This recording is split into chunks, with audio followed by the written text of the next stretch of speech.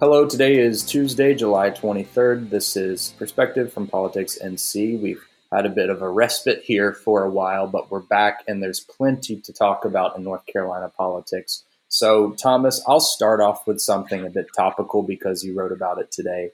But there is a sole Republican on the North Carolina Supreme Court, Justice Newby, and he's made a couple headlines lately, raised some eyebrows, and I know you wrote about that today. So could you talk through that a little bit to start us off? Yeah, last week, and I think it was actually at a fundraiser is where he said it, but Yes. a recording came out where he asked a rhetorical question. He said, "What is the most dangerous branch of government?" The North Carolina Supreme Court, which is the court that he sits on. And then he turned around and he said all six of his colleagues were AOC type justices, uh, referring to Alexandria Ocasio Cortez, the congresswoman from New York who's got everybody riled up. But you know, it's not a good look. I mean, it used to be that the Supreme Court was a dignified place, and the members kind of kept to themselves, following the example of the U.S. Supreme Court. Even though they're justices of different philosophies up there, they generally don't talk to the press.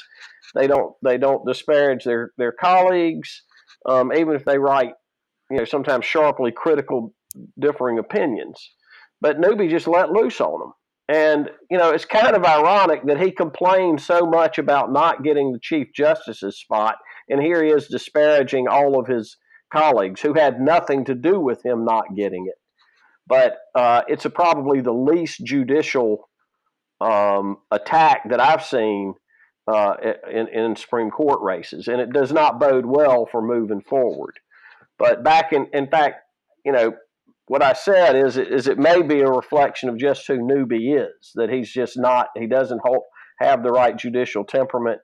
When he didn't get the appointment, he had a little bit of a temper tantrum instead of graciously congratulating his colleague Cherie Beasley, who did get the appointment. And Justice Beasley was the first African American woman to hold this position. It was quite an honor. And even though he knew he was going to run against her, there was no need to take a shot at her. What it really showed was a guy who does not deserve to be in the position of Chief Justice of the Supreme Court. But is that who the Republican Party is today? I mean, it's really, they're following the lead from the top down. It's exactly how Donald Trump treats people. It's calling people names, demeaning them, debasing them, and I mean, he has done irreparable damage to the office of the presidency, and it's going to take somebody with a whole lot of character to restore it. But now, his kind of disreputable name calling and juvenile temper tantrum seems to have flowed down into the GOP uh, electorate. And Newby 10 years ago, if Newby had made these comments, Republicans, Democrats, commentators, everybody would have dismissed him, and it would have hurt his chances to be win the election as Chief Justice. I imagine he would have had a primary from somebody in the Republican Party. Instead, he's being cheered along. And it's really a sad state of our politics. But it's also, I think, what's happened to the Republican Party under Donald Trump. Well, I do wonder your thoughts since, North Carolina took a different trajectory than most states when they made those races partisan a few years ago, and they had not been partisan, I think, for a while. So is this kind of the logical conclusion of making what should be, in theory, a nonpartisan position into something that's has to be nakedly partisan because they would have to be fighting each other to get on the ballot?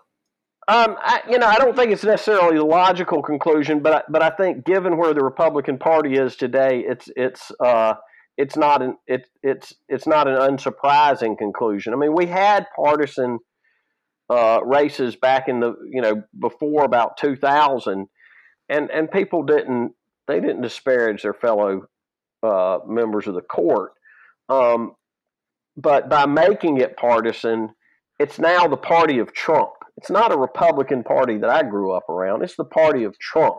And so, in that sense, yes, making it partisan gives him license to do this. It also says that, look, I'm not really interested in getting support from anybody on one side of the aisle, so we're going to have a court, a highly partisan court. And, Republicans argue, well, they were always partisan. We just didn't know how they were registered. That's not exactly true. There were plenty of people on that court 15 years ago, 20 years ago, who may have been Democrat or Republican, but if you looked at the way they ruled, you couldn't really tell that one way or the other. And they, they downplayed their partisanship, even if the partisans in elections tried to elect Democrats and Republicans to the court. Well, what's happening with the North Carolina Supreme Court is of particular import for us now, because given the Supreme Court and the United States Supreme Court's decision to leave questions of gerrymandering to the states, that means that the current case going through the court system in North Carolina over gerrymandering will eventually end up in this NC Supreme Court, where the Democrats have a 6-1 advantage, again, with Newby being the sole Republican there. So I know there's been a lot of drip of information from this, and there's been good coverage from North Carolina reporters about what's happening in this case. But do you feel one way or another about what the outcome might be so far? Have you been paying much attention to it, or is this is, I guess, what the Supreme Court federally wanted to happen, is for the states to deal with it themselves. So that seems to be playing out right now, at least. Right, and I'm not sure they necessarily thought that or they didn't intend specifically for the courts to take it up, but they did intend specifically for the states to take it up. And in North Carolina, where we are, is there were already, this lawsuit did not come up since the Supreme Court decision. It's been around for a long time. It just kind of coincidentally came up right after the court made their decision, or whatever, 2 weeks after the court made their decision. And it's been interesting to watch a little bit. It's drawn out, and we're seeing both sides give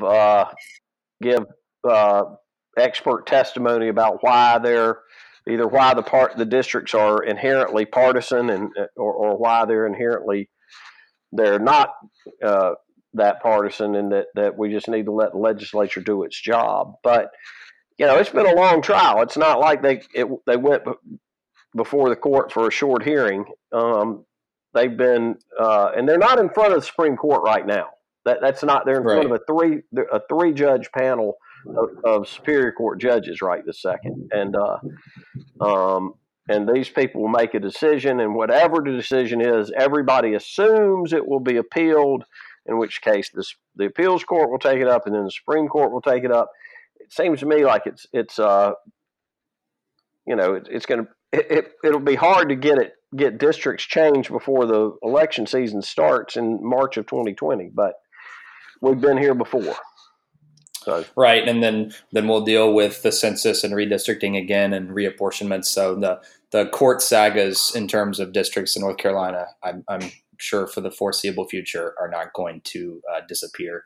Right. But I guess the final issue I think we should touch on before we go, because I know there's inclement weather inbound for all of us.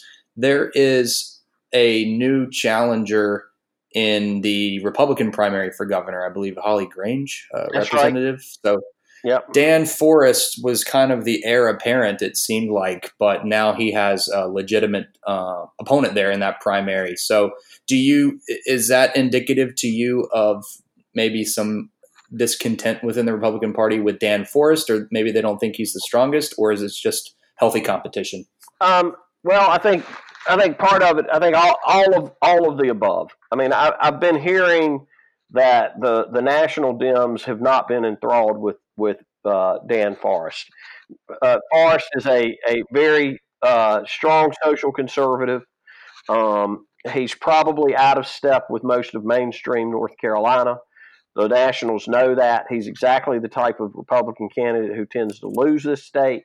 So they don't want him. I think you've probably got some Republicans, rank and file Republicans, who aren't real happy with him. Clearly, Holly Grange felt like there must be a constituency out there.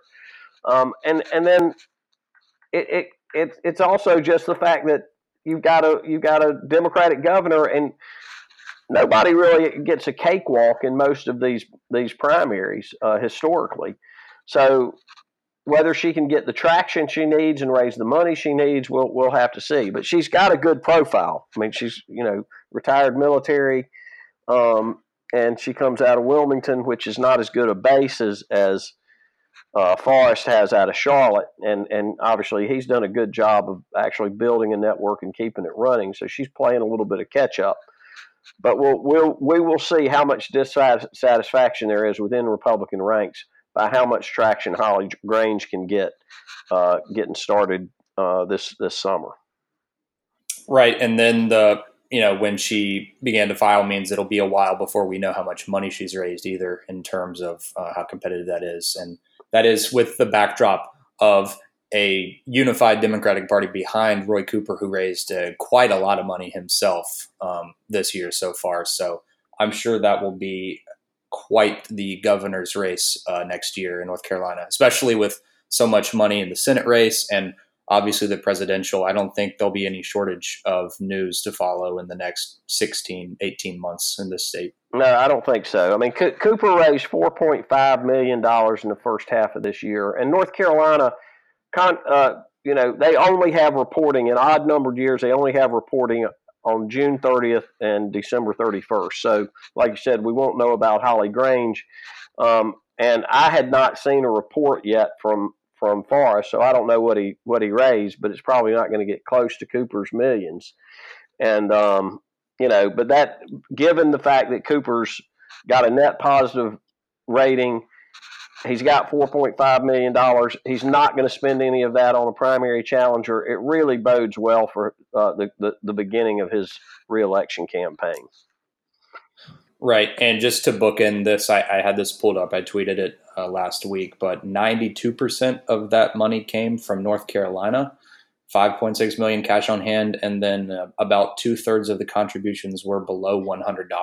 So that mirrors a little bit what we've seen in the presidential race in terms of Democrats, that there's seems like a lot of energy from small dollar donors. It's not necessarily a bunch of wealthy people tossing in thousands. It's a lot of grassroots support, seemingly. Yeah, that has really been a remarkable shift in Democratic fundraising over the last few cycles, is watching the growth of these low dollar donors. And they are clearly going beyond presidential. I mean, it started, I think, mainly with presidential and a few very high profile Senate and gubernatorial races, and now it's spread to just about every major Democratic campaign is raising lots of low dollar contributions, which allows them to steer away from special interests. We'll see if that has an impact over the long term in policy. Well, I think that wraps us up nicely today. I think we'll reconvene maybe tomorrow and see what's happened. Probably some updates on the budget, perhaps, which we didn't get to today, but is still sort of stalling. And maybe a little more on the gerrymandering case. So for Politics NC, this is Kirk Kovac here with Thomas Mills. Thomas, thanks for dropping by a few minutes today. Thanks a lot, Kirk.